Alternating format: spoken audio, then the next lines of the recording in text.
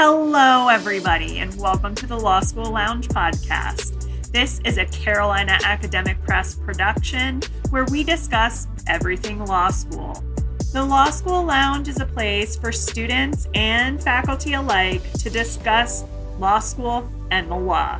We hope you'll hang out with us for a while.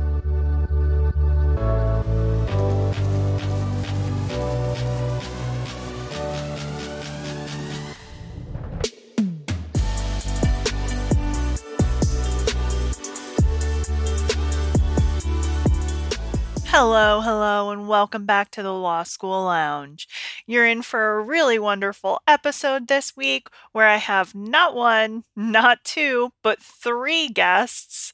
We have Bethany Carr, Sarah Covington, and Jessica Carmichael, the co-authors of Digitally Remastered Modern Law School. All three of these women are incredibly bright, and they share in this episode a lot of their experiences as being online JD students. Now, two of these authors are still in the JD program at the University of Dayton, and they're getting ready to graduate in the pretty near future. The third co-author, Sarah Covington, only recently graduated and is very excited to announce that she passed the bar exam and is currently working and out in the professional world as a legal professional.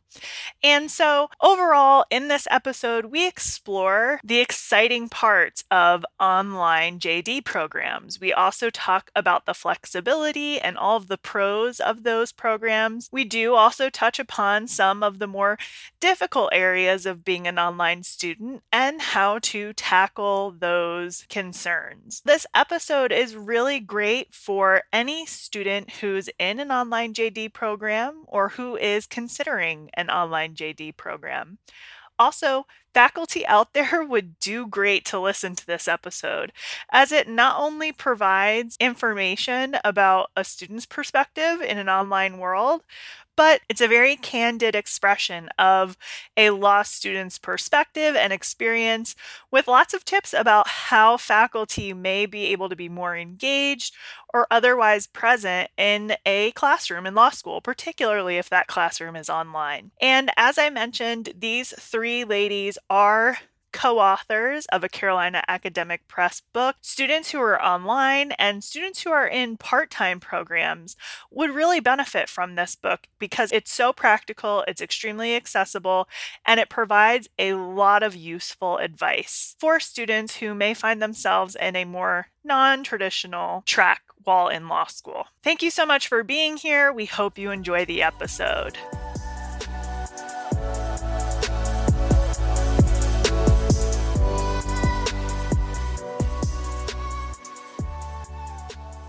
So today I am here with Carolina Academic Press authors Bethany Carr, Jessica Carmichael, and Sarah Covington. They write our book Digitally Remastered, and it's all about modern law school. So they are or were, happy graduation, congratulations, online law students at the University of Dayton School of Law. And so first off, I'd love for you all to talk about what it's like to be an online law student. As kind of pioneers in that regard, there aren't a whole lot of fully online JD programs. I think sharing your experience is really important. So if you could, please tell us a little bit about what it's like. I'd say, because I'm sort of in a moving year at this point, having graduated and passed the bar on the other side, um, it, it's an experience that I always cherish having gotten to go through, particularly because I got to meet the two ladies that are here with me, and I have immense respect for them. Um, it's a lot, right? Law school is a lot, and it was really hard, some aspects of it, particularly for me, the competition aspect. But it's this beautiful time where you learn about things that are widely compelling, and you know that you're building a foundation that you can then use and practice. You're surrounded by people who are smart, right? We were all really smart in undergrad. You're still smart in law school. And so the conversations that occur because of that level of understanding were really intriguing and interesting. In other words, you're not going to sit in class bored because the material is always something that you're going to have to work towards to really understand the nuances of. So overall, I would say it's a really great experience. And if I could, I think one point you brought out there was just that just because you're online or maybe looking at a different set of school design or curricula design, it doesn't mean that the heart of what law school is not there, right? There's still that rigor in the curricula. There's still difficult concepts to learn. I mean, you're still doing all of the same things and you're just doing it through a different vehicle, right? And I think, you know, especially post pandemic, if people had maybe a less than wonderful experience with online learning during that time, there is sort of a bias against online education. And so just to hear that all of those things are maintained and that you still earn those practical experiences, that's really important. And I think that's really great. See, I think one of the things that we kind of have to understand with those that might have had a poor experience because of COVID, everyone in our program chose to be in a hybrid online program. It's not something that we were sort of haphazardly forced into, right? The structure actually was already in place for us to be online. So some of those things that students probably experienced as a result of their professors not really understanding how to administer these courses online or use the technology, our program is structured for that reason, and the students there came for that reason. And so I think it put a different dynamic for us than those that were sort of in the boat of being forced into it sort of unexpectedly. And I think it's easy enough to kind of draw that comparison to faculty as well, right? You know, most of the faculty who are teaching in an online program got into it knowing they were teaching in an online program versus being told, "Hey, you're teaching online now. Here's this thing called a learning management system, and go get them." So the experience should be much more fuller in that regard as well, and that's something I always talk about with professors who are coming online into an online program, just kind of the differences there. So thanks for bringing that up. That's a really great point. And Jessica and Bethany, what would you like to share about being an online law student? I personally think you need to really recognize that when you're looking at online law school, there's a lot of different reasons that people are going to pick it, and it's going to change how they go into the experience. Like you were saying about during the pandemic, everybody was forced into it. That really isn't the case for us. I'm in an area where we don't have law schools. My nearest one's 8 hours away. So it changes the dynamic when you have students who are going, this is how I have an option to do law school. So you've got people who want to do it, who are taking steps outside of what are the norm to do it. And often you're working with a lot of people who maybe have already had a career, have a little bit more life experience. So it changes the dynamics and it really opens up and broadens a lot of the conversations that we have in class because we have been able to, when we have a case about farming, we have a student who has a background in farming. When we have criminal cases, we have students who have background as law enforcement agents. And it's really great to be able to bring in more real world experience. And that's something that, from what teachers have indicated to us anyway, they don't always get in a traditional classroom. So we actually get to see a little bit more of an application aspect earlier on than maybe a traditional law school student does. And it's really awesome, though, to be able to bring in students who don't have options to do law school because there's a certain drive there that we want to achieve, we want to do it, and it can also help take out a little bit of the competitive aspect, not all of it, because what's happening is we're not competing with each other because we're not taking the same bar exam. We're not going to be working with the same clients, so we can just build a network to help and support each other without having to worry about, well, is this the person that, might beat me out by a few points in the bar exam or who might take my client in a few years down the road? Wow, Jessica, you covered a lot there. Lots of great things to talk about. So, you started off with talking about access, right? Especially with the cost of law school today. There's a lot of conversation around who has access, whether access is really something that's open to everyone, right? Whether everyone has access. You also talked about diversity, right? Diversity of experience, diversity of perspective, right? And I think there's a really interesting movement within law schools to acknowledge that maybe the people who were going to law school at some point didn't share the lived experience and perspective of the people they were commonly representing, right? And so what we would consider, I guess, non-traditional programs offer a lot of avenues to make that problem, that issue, decrease in a lot of ways. And that's a great example that you gave of just people coming from different backgrounds and being able to share different experiences, whether personal or professional, right, in the classroom. And then the last thing you touched upon was kind of this competitive nature of law school, right? I think sadly, maybe better or worse, depending on who you ask, the competitive nature of law school is just kind of there. It's just part of it. And I've actually talked to some people on this podcast, and we've talked about how institutionally that competitiveness is not only part of the institution, but often encouraged to some degree, right? With things like rankings and requirements depending on where you rank, or access to things that you might not otherwise have access to depending on your rank, and so on and so forth. So if you could, Jessica, just real quick, what does kind of those components of law school look like then, right? So if you're online, how do things like law review or interviews or those types of things that you were kind of touching upon a little bit, what does that look like? So our school has been really great making sure that we have the opportunity to integrate into anything, whether it's just regular student organizations like SBA or your Women in Law. Uh, so Sarah actually was on law review, and it was basically the exact same process that the residential students would go through, in terms of it was you grade on, or you have to compete and write on. All of those aspects are very much the same. It's just really the format that everything's being delivered in.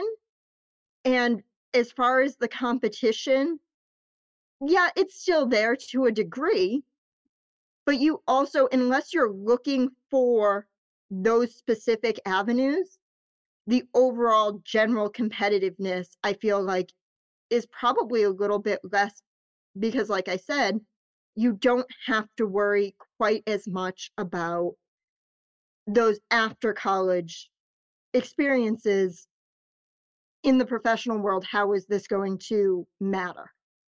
That's great. Thank you, Jessica. No, that's super helpful. And Bethany, what would you like to tell our listeners about the online law student experience? Absolutely. So I am someone who, entering into law school, my big hard line was that I have to remain working full time. And so when I was looking for programs, online just made sense for what I wanted to do. And so when I'm thinking about all these different perks of I get to decide with the comfort of how I attend classes. So yes, professional on top, maybe there's some pajama bottoms on the bottom because we're in these squares, but also defining what are the seats I want to sit in, how do I want my area set up, thinking also about limiting distractions, not worrying about what's going on around me. If I'm sick, I can still attend without hurting anybody else around me. And also thinking about that travel time, which is a huge piece for me of not having to worry about racing from that 5 o'clock end of the workday to get an hour away to school or more. Finding a parking spot, making sure I have my books with me, everything is already set up and ready to go. And so it's made it a lot easier for me to balance my professional career as well as this educational side of things as well. And I know that in your book, you all talk a lot about sort of those life things, right? Like, because I know that you all have different life circumstances, all of which are, connected to your personal lives. But I think that's one thing. It's a question I get a lot as someone who works from home. How do you turn off work, or how do you balance your personal space and your workspace, and also concerns about, people being around, or pets and children, and like how do you find quiet space to do the things you need to do, or to have meetings, or all of that kind of stuff. So if you could, who wants to share some advice on those kinds of points with our listeners? I'll start this one with a fun little story. So I travel a lot for work. And this past summer semester, actually, the day before I'm supposed to travel home and take a final, my flight was canceled overnight. And so my Ooh. immediate thought was, oh my gosh, what's going to happen? I'm almost done with this program. It's been almost 4 years, but that was still my anxiety coming through. But then I remembered I have my laptop, I have all my logins. It's going to be okay. And so I think that's what's been really nice is knowing that you kind of have that autonomy to build what works for you. And so for me, it was okay to take it in a hotel room, but for others, maybe it's that making that space in your home. So do you have an office? Do you have an outdoor space with Wi-Fi access? Or even if you're just reading your book, maybe you have a cozy little corner in a bedroom somewhere. That way that you have your spaces that you know your brain to turn on to do it. And if you can't, like I said, for the work trips, you have the opportunity to still participate and still do law school, even if you are on the run. Great suggestions. Great suggestions. And Sarah or Jessica, do you have anything to add in that regards? I know that you both also have different sort of circumstances surrounding your online education time. As far as things like pets or children coming in during class or study groups or office hours, it is surprisingly common, and I have never seen a professor get angry about that. Um, they realize we're humans, and I think it actually has helped some of them who also have children to realize, okay, there's things that are going to be outside of my control. And yeah, sometimes my kids really do need to come first. I need to figure out why they're screaming a room over because we've had professors stop to go check out what's going on because there's way too much noise from their children. And that aspect and reality is, I think, really important to realize that, hey, this does happen. We know that that's a very real possibility. And it's something that I think now that we have become a much more digital world in the sense that post COVID, you do have meetings on Zoom, you have court on Zoom. People need to be aware and understand that that's happening. And you've seen a lot of grace in those areas. And like Bethany said, I've been able to do my class from anywhere. I've been able to still take vacations with my family.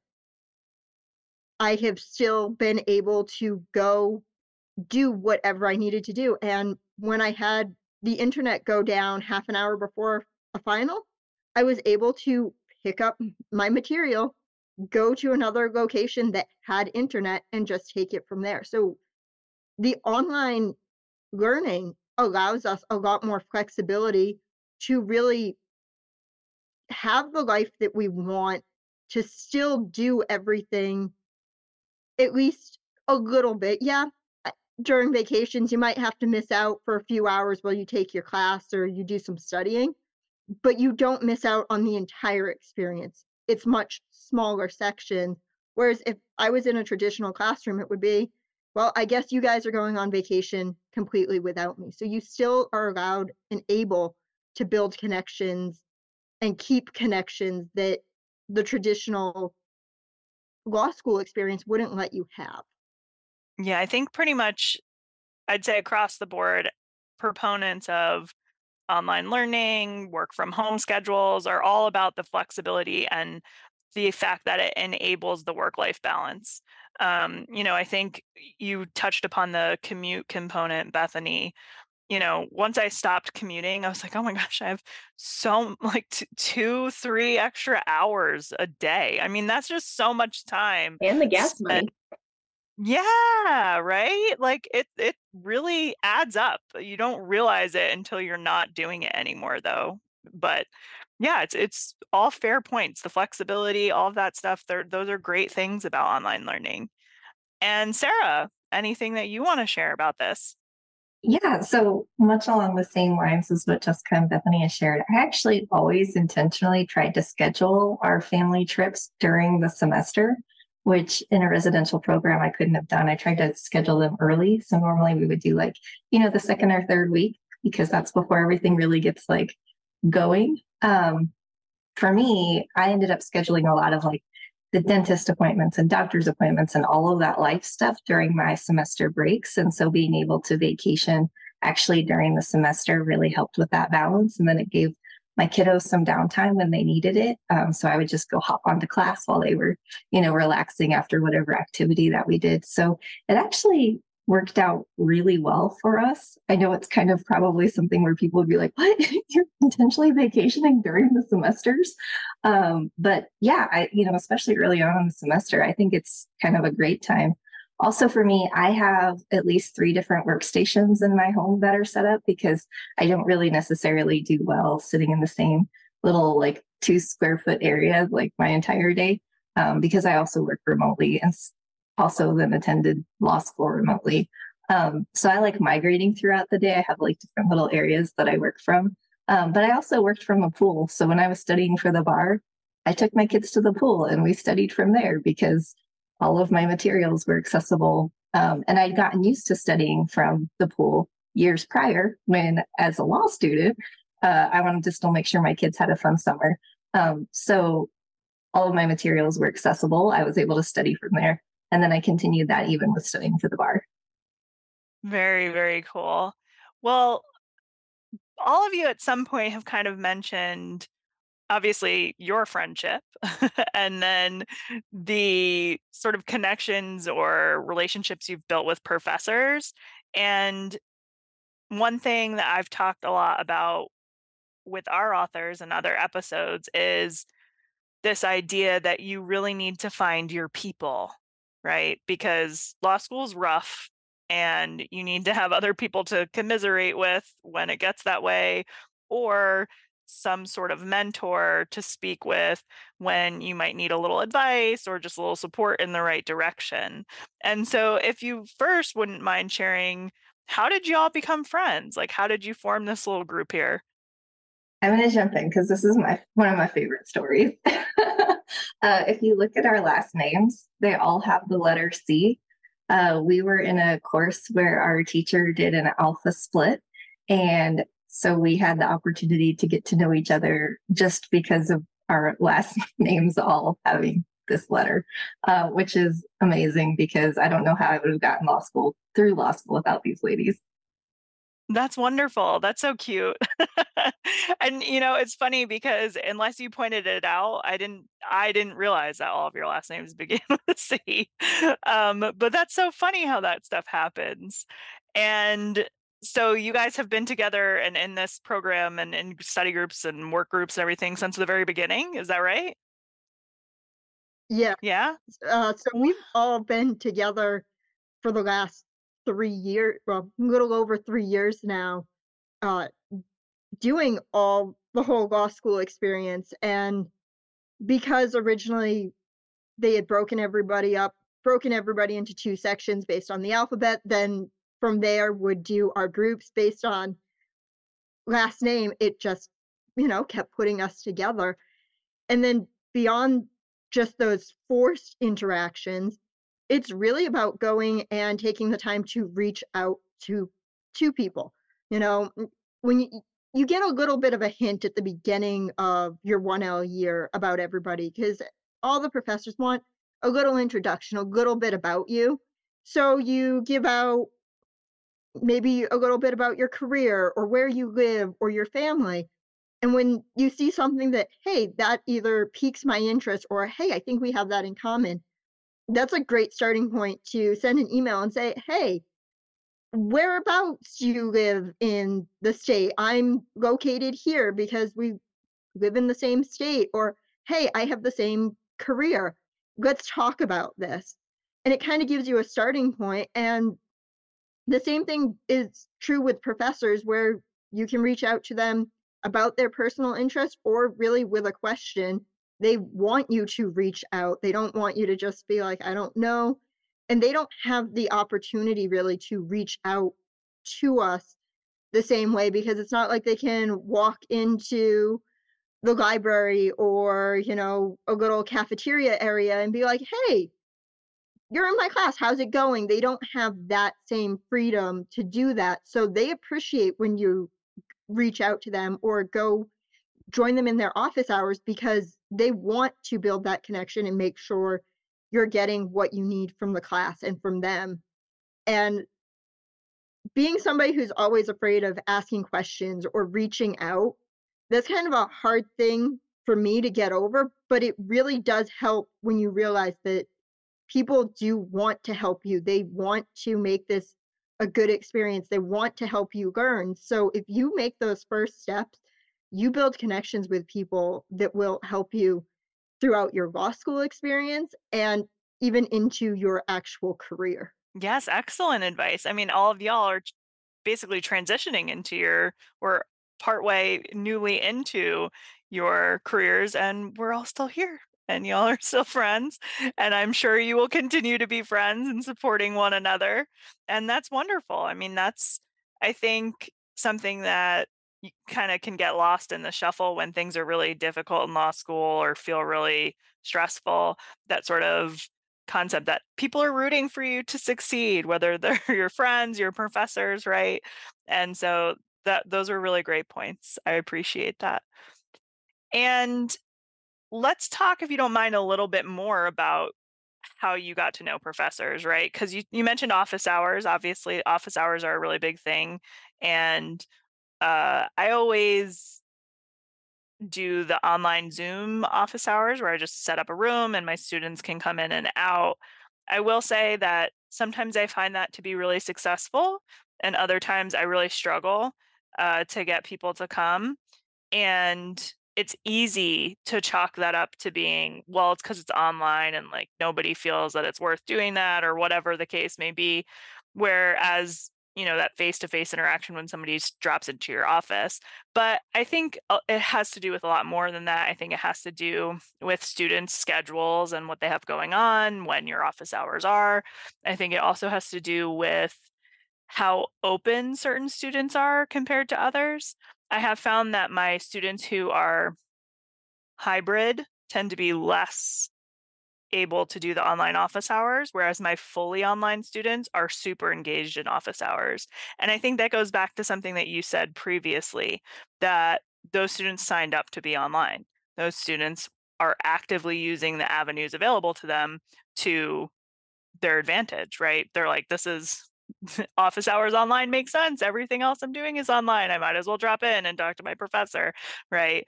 And so I always tell professors who I'm getting ready for their courses, I say, if nobody shows up the first week, like, don't be discouraged. Don't want to cancel the next week. They will start showing up, but you have to show up first. And so I'm glad to hear that it sounds like you had a good experience with online office hours with professors. Is that fair to say? I know I did. Early on, most of our professors tried to have those drop-in office hours. They picked a time, and for professors who are listening, sometimes doing those weekend office hours when you have online students can actually really be helpful. Uh, Oh, great tip. it's not something you would think about if you're used to doing Monday through Friday. But for a lot of us, when there's jobs involved, Monday through Fridays didn't work. And we had professors early on who were very willing to do Sundays. One of them did it Sundays, like, well, their spouse was watching football. That allowed them the opportunity to be online at a time that more of us were available, because even the people who liked football are willing to miss a little bit of football time where they can't just miss a little bit of work time. And then the other option is always that professors are very willing to make office hours that fit your schedule. And as we've moved on to the later stages where we don't have as many questions as we did in those early 1L years, I think that's actually probably worked out a little bit better, because everybody can be like, okay, I've got a couple questions, meet with the professor as they need to, and it saves the professor time and allows us to get right to what we want without sitting through a bunch of questions that either we maybe know or are outside of where we personally are trying to focus at that point in where we're at learning. No, it's interesting that you brought up weekends. I have online class, but we do Zoom sessions every month, right? Like live class sessions, and they're voluntary. You don't have to show up. But I'm running into this problem where they have synchronous classes and they all have they work all day, and then they all have synchronous classes at different nights of the week. And I'm like, well, I don't know when to, because I will say, as a professor, I feel bad offering on the weekends, because I'm like, you should be able to have your weekend for yourself. I don't want you to feel, I think because mine is not office hours, it's more of a class time. So I feel that they will feel more obligated to go versus it being truly voluntary. But I could see the benefit to that. But it's true. It's a scheduling thing. A lot of the times you have, students who are working all day during the day, and then the classes that they attend are at night. So there's really zero time to set office hours. So yeah, the appointments, I always do those. I think that's a great point too. Like, talk to your professors. They want to hear from you. And what else do you feel makes online law school different from a traditional or residential program in terms of maybe how many courses you take a semester, or sort of what does that kind of component look like? So for our program, it's very structured in terms of we are pretty much given our exact schedule for all 3.5, 4 years, because we're pretty much in a cohort model, which is just our group of folks taking the same exact classes the entire way through, with a couple of exceptions where you might get to choose, or based on your GPA, you might be told what your choice is. And so it's been really helpful in terms of not having to worry about decision fatigue that we hear so much about in this digital world right now. But at the same time, it also kind of pushes you get an experience in many different facets of law. So rather than I'm going to focus really heavily into one area, you're doing a bunch of dabbling and really hitting all of those bar subjects the entire time that you're going through the program, which is helpful. So I hear, as Sarah passed the bar recently, so I am looking forward to it. No, that's great. That's great. I think it sounds like to me that there's a lot of similarities between online programs and part-time programs. It's just that one is online and one is more residential. Is that correct? Does that sound right to y'all? Yes, it is. Yeah. Really, it is the same. And some schools do offer a model where you have a little bit more flexibility with picking classes, especially if they have more of a concentrated program, as in they're specifically focusing on intellectual property or healthcare law. Then there's a little bit more flexibility, and the size of your program, I think, also kind of lends to that. We were very early on in the process for University of Dayton, so the cohorts were a lot smaller. It was more experimental, and law school now is becoming a lot more online. So what you're seeing is the opportunity for the schools to start branching out and saying, well, let's offer several different courses. So you're seeing that flexibility. And I suspect University of Dayton, as time goes on and as the program expands, will start doing that more, where some of those more elective courses will have more options than just this is what it's going to be. But I think being so early on in the creation of online law school, schools are starting with what's manageable to make sure that they're getting the curriculum that the students need. And they are giving us exactly the curriculum that we need, and making sure we're covering those topics that are going to be on the bar to make sure we have the best ability to pass. And I personally really appreciate the fact that we do have such a broad background in all of those bar tested areas. So that kind of leads me to the next question, right? So how did you, like, I guess, how diverse were the students in your programs or your cohorts as far as where they were located? And how easy was it to find overlap between the bar tested areas? You know what I'm saying? Because most of the time, so like I went to school in Louisiana, which Louisiana has its own weird bar exam. But they split us up. So half of us were in the civil law track, Louisiana, the other half were common law. And if you were in common law, you could have been from anywhere and taking the bar in any of the 50 states, and they did their best to accommodate what overlapped the most. Obviously, with the MBE and all of those component parts, that makes that a lot easier. But, any thoughts on kind of how they're able to accommodate more easily in an online setting for those types of differences? Yeah, so I think in general, most law schools, I know Louisiana's a little different, and I've heard that from friends too that went to law school there. But It's yeah, like its own planet so it's out there. own thing. But I think most law schools are pretty well structured around the UBE style bar. Here in South Dakota, actually, though, Jessica and I, what I took and what Jessica will be taking is not a UBE style bar. And we actually had a professor, out of the kindness of his heart, that was willing to do a directed reading for us and help cover the material. Wow, I know, that's so right? cool. That's Yeah. great. So he spent that time, that semester with us, actually spring semester, weekly, to go through the material that we would need for our state specifics, which I think was really powerful for me, because just getting that through a bar vendor, I would not have done as well. I know for sure on that section, because I was drawing as I was sitting there taking the bar from things he covered in our class and not from my vendor materials. But I also wanted to touch on, we're all in different time zones as well. And I think sometimes that doesn't really end up in the conversation, which when we're scheduling office hours, sometimes it's like scheduling roulette for us if teachers don't put the time zone, because sometimes programs will adjust for you and sometimes they don't, just depending on what scheduling tool they may be using. So there's been times where Jessica and I, being in a different time zone, we were like, well, we're available at both of these times, and we have no idea which time zone the scheduling tool is using. So we'll just see what hits our calendar, which self-scheduling is great for students that have a lot going on with work in different time zones and class. But that would be like one of those caveats. It's important to know, if you're providing a scheduling tool, which time zone it's coming across in. And I was also going to mention as well, Bethany, you brought up that, hey, we kind of start in the same cohort and we continue together.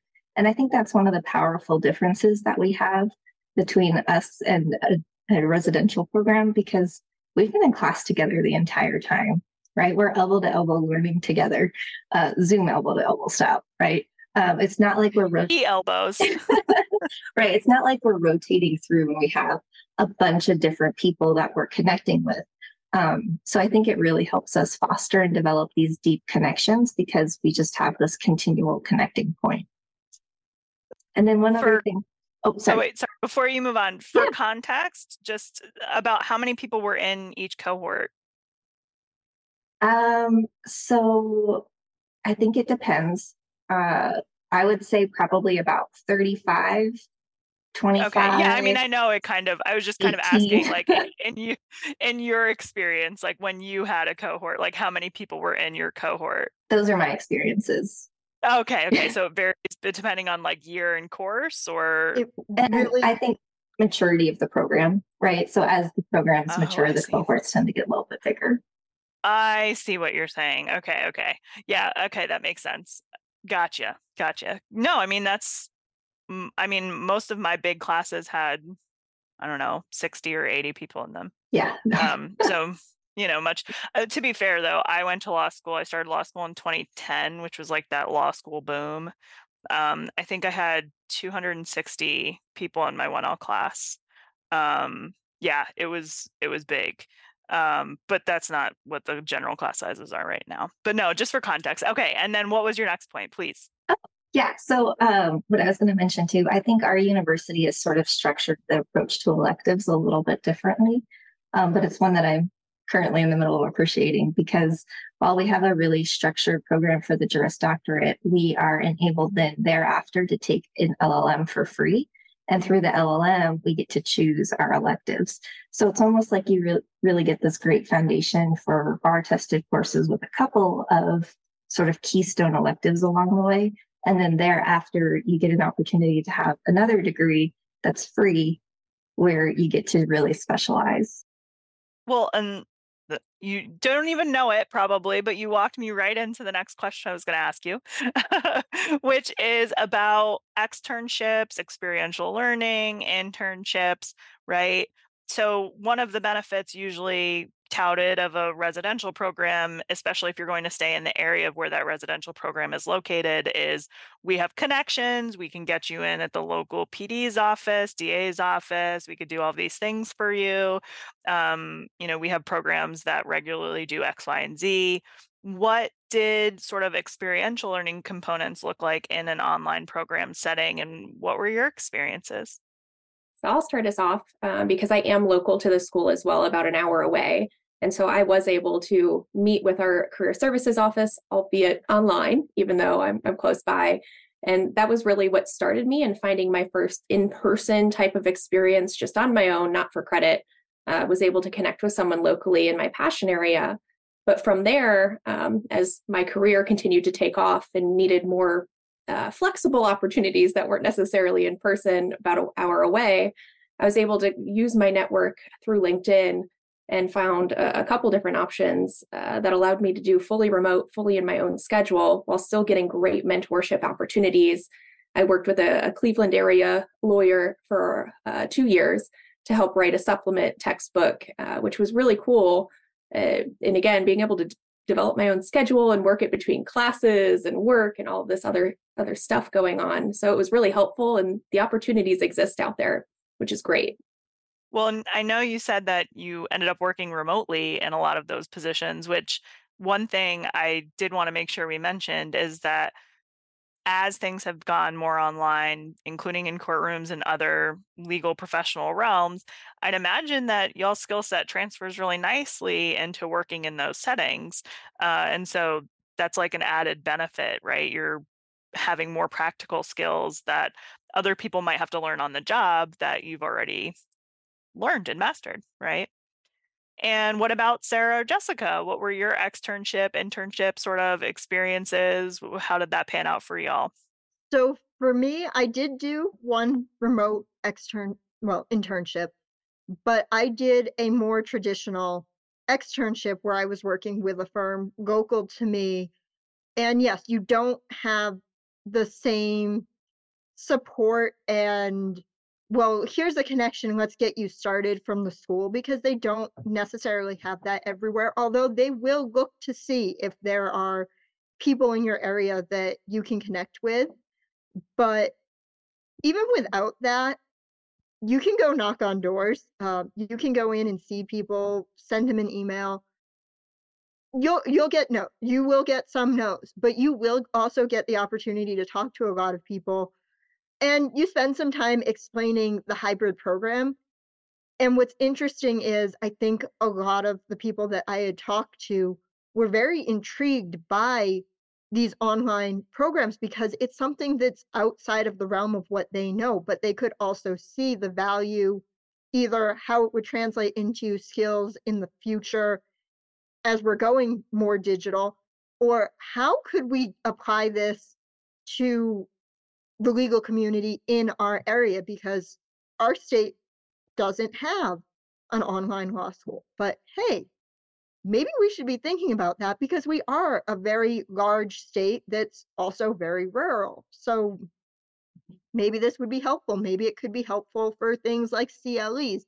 And you could kind of see the wheels turning of how can we work together to improve some of these things overall. And I think it starts a good conversation and look toward the future. And they're very willing to work with a online law student the same as they are with a traditional law student.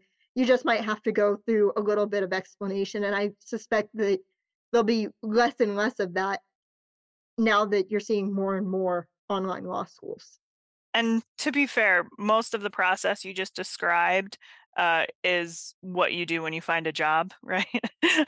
So like, these are things you're going to have to probably do at some point anyway. I mean, so it's not necessarily by any means a bad thing to be knocking on doors, sending out resumes, cover letters, all of that kind of good stuff. But I think it's really cool that the online program definitely gives you a talking point, right? Like something new and different to put on your resume right now, since there are less online law programs, but also just something to talk about, because you're right. Most people don't necessarily know about them or haven't had a lot of engagement with them. And so it can give you something to break the ice, if you will, because sometimes interviewing is awkward. It's not always the easiest thing for everyone to do. You not everybody, you might get somebody it's their first interview, whether you're the interviewee or the interviewer. And so just having something to kind of get the ball rolling in conversation is cool. And you made a lot of fair points about sort of getting recognition, right? Sort of getting it on people's radars that these programs exist, right? And Sarah, would you, last but not least, like to share any experiences related to externships and internships? Yes, I would. Please do. So our very first semester of 1L, when I was like stressed to the brink, trying to figure out how to make this work for my life without resources that really like provided this avenue, our amazing professor had a student come in and they talked about interning and how important it was. And I was like, I cannot add another thing to my plate. Like, what is this? Like, no. But I actually started interning the next semester, and I'm so thankful I did. I actually think as a hybrid student, I ended up having a huge competitive advantage because there are no law schools in my area, which means the only time that local law firms are able to avail of student interns is during the summer. And I was available during spring semester. I also was, kind of smart about it. And I looked for a law firm that had an open associate position that had been posted for a while. Very smart. Pro tip there, guys. And so I reached out and I was like, hey, I'm interested in this area of law. And he ended up offering me a job like on the spot, which was great. Yes, that's kind of how I got started. And also I was able to do online internships, and I was able to leverage different time zones. So while I was doing my federal judicial internship with an East Coast time zone, I was also working for a legal tech startup on the West Coast. And I was able to do both because I was availing of different time zones, and it worked with the timing of our classes. So to that end, I think actually I probably had more opportunities than I would have as a residential student, because I wasn't sort of stuck in this like local pool where everybody is vying for the same things. I was in an environment where there's not a lot.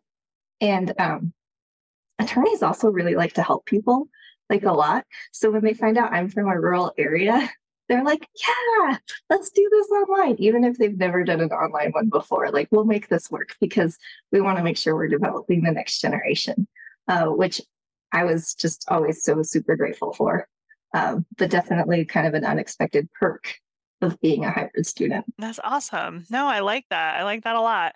You said that there's limitations where people come back and then they are only there for the summer and then they leave again, right? And I think it becomes really difficult when you're in that situation, as somebody who was in that situation, to leave again. What I mean by that is I went to law school in New Orleans and then I stayed there and continued to work there because all of my connections were there. I mean, I was a first gen student, so I also didn't have that luxury of like going back to where I was from and like my family knew people, right? That was not an option for me. And so inherently, just by being physically in a place, you just make more connections, especially if a lot of people stay there. But also, most of the school I went to, Loyola's connections were local. If you knew you were returning somewhere, obviously they did their best to get you where you need to go, contact alumni, and so on. But for example, I made law review. When you made law review, you were put into a pool of applicants for summer internships and externships, and you met with local law firms. And so I ended up interning I was a summer associate at 2 different law firms in New Orleans. And, you know, that's obviously where my connections were then, right? And that's great. I love New Orleans. It's a great place. But my point is that there is a serious lack of resources outside of those types of metropolitan areas in particular, not only for students who are able to go back to them, right?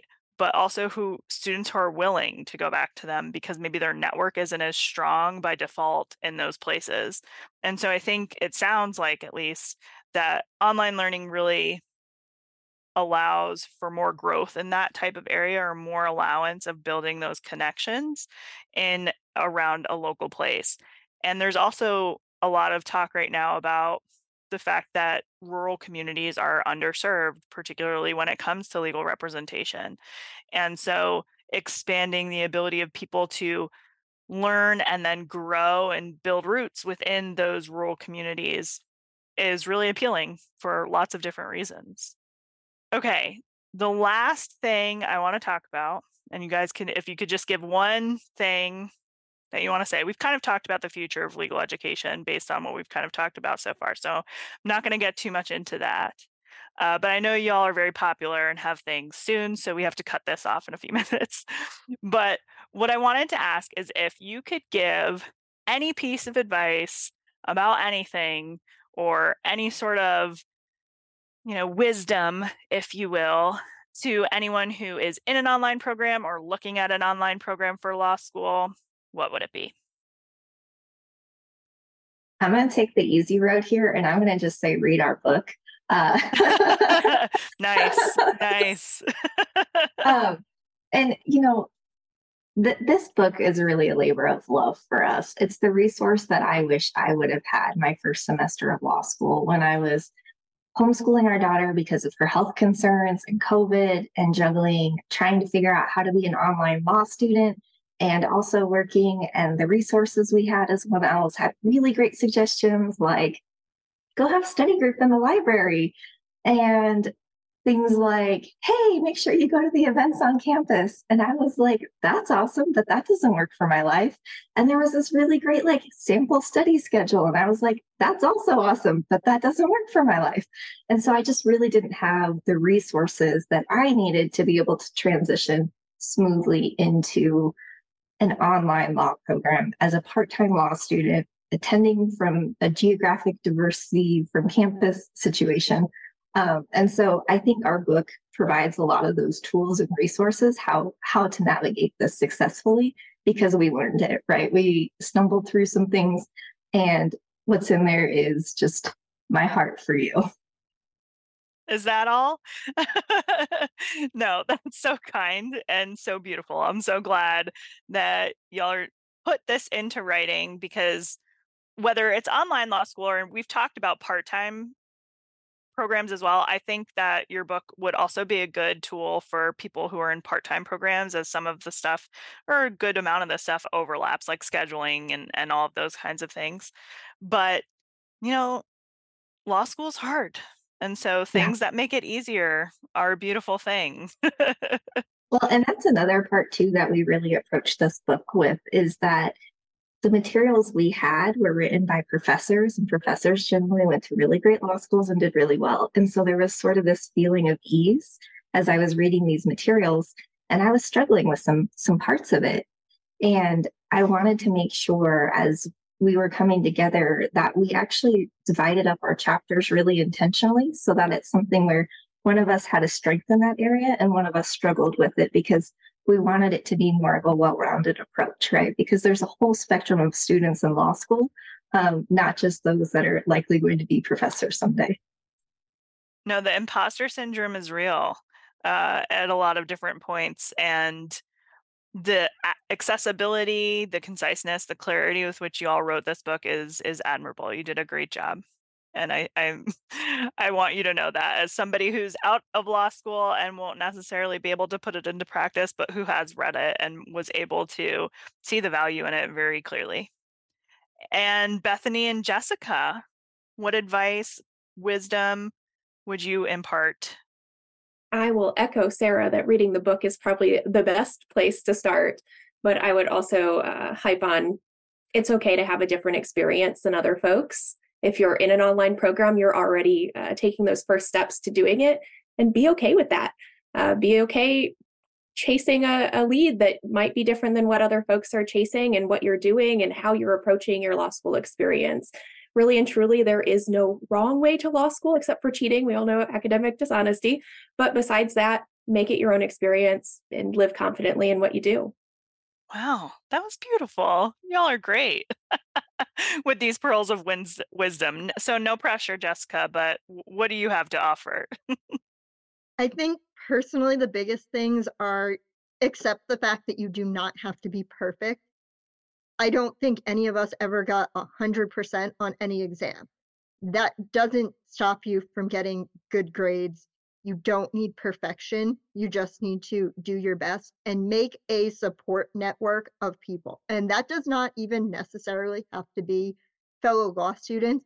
That could just be having a family member who realizes, hey, you're looking a little stressed. I think today we need to go to the spa, or we need to go for a hike. Whatever it is that de-stresses you, have somebody who is willing to say, you need to take a minute and go away from this and have a support system, because it really does help you really maintain your ability to get through it. There's going to be moments where you have huge triumphs, and there's going to be moments where you have incredible lows, and you wouldn't expect to see quite that spectrum, especially if it's not something you're used to. And having people to support you is really incredibly helpful. It can be other students, it can be family or friends, but it does help to have that.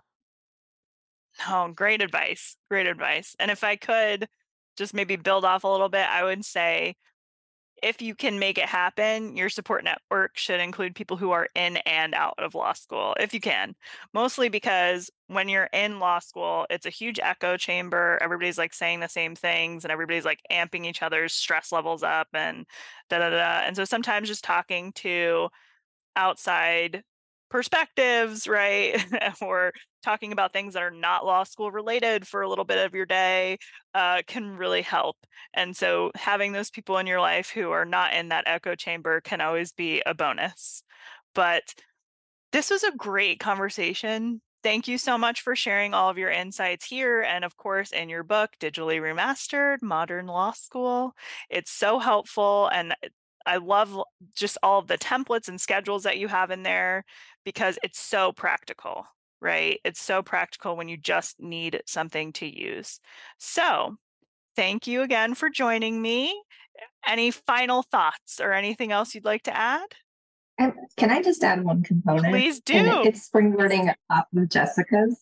We've talked a lot about us as the students, but I think one of the unique features as hybrids is that we are, a lot of us, coming to this with family members, whether that's spouses, children, or parents that we're taking care of.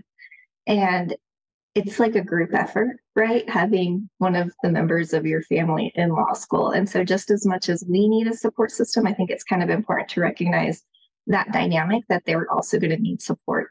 And because they're also going to be pouring so much in to help you with your goals, that when you can unplug and take breaks, like really kind of balancing that out. So for example, like Jessica's husband and my husband, I think they kind of became a support system for each other inadvertently. That's so sweet. Which is great. I think they talk about our grades more than like we do. They're like, is she okay? Yeah, we're good. Okay, great. Which is just like, they're hilarious and wonderful. But I think that's a part of the conversation that sometimes isn't included, because a lot of our materials are kind of just focused on the law student. And that's also one of the things we really tried to bring up in the book, is that, it's your entire life is affected by this. It's not just something where you show up to class and study and you're done. Yeah, no, it's your whole life. No, I love that we're going to end on a healthy note. That's exactly something that people forget, is how much sort of undertaking this whole process impacts the other people around you. And it's always important to think about the people around you and those that you impact, right? So yeah, I feel like that's a great note to end on.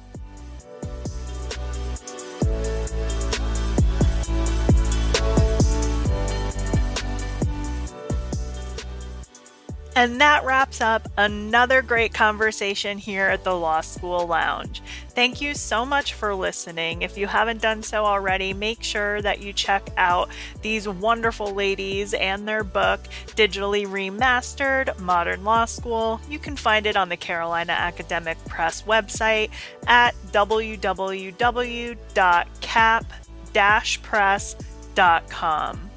And a big thank you to these three for making the time to come and speak with me, because I think what they had to share will really resonate with a lot of students, whether they're currently in the throes of law school or they're just prospective law students who are trying to figure out what will work best for them. If you don't already follow us on social media, please go ahead and find us on X or Twitter, or on Instagram at Law School Lounge.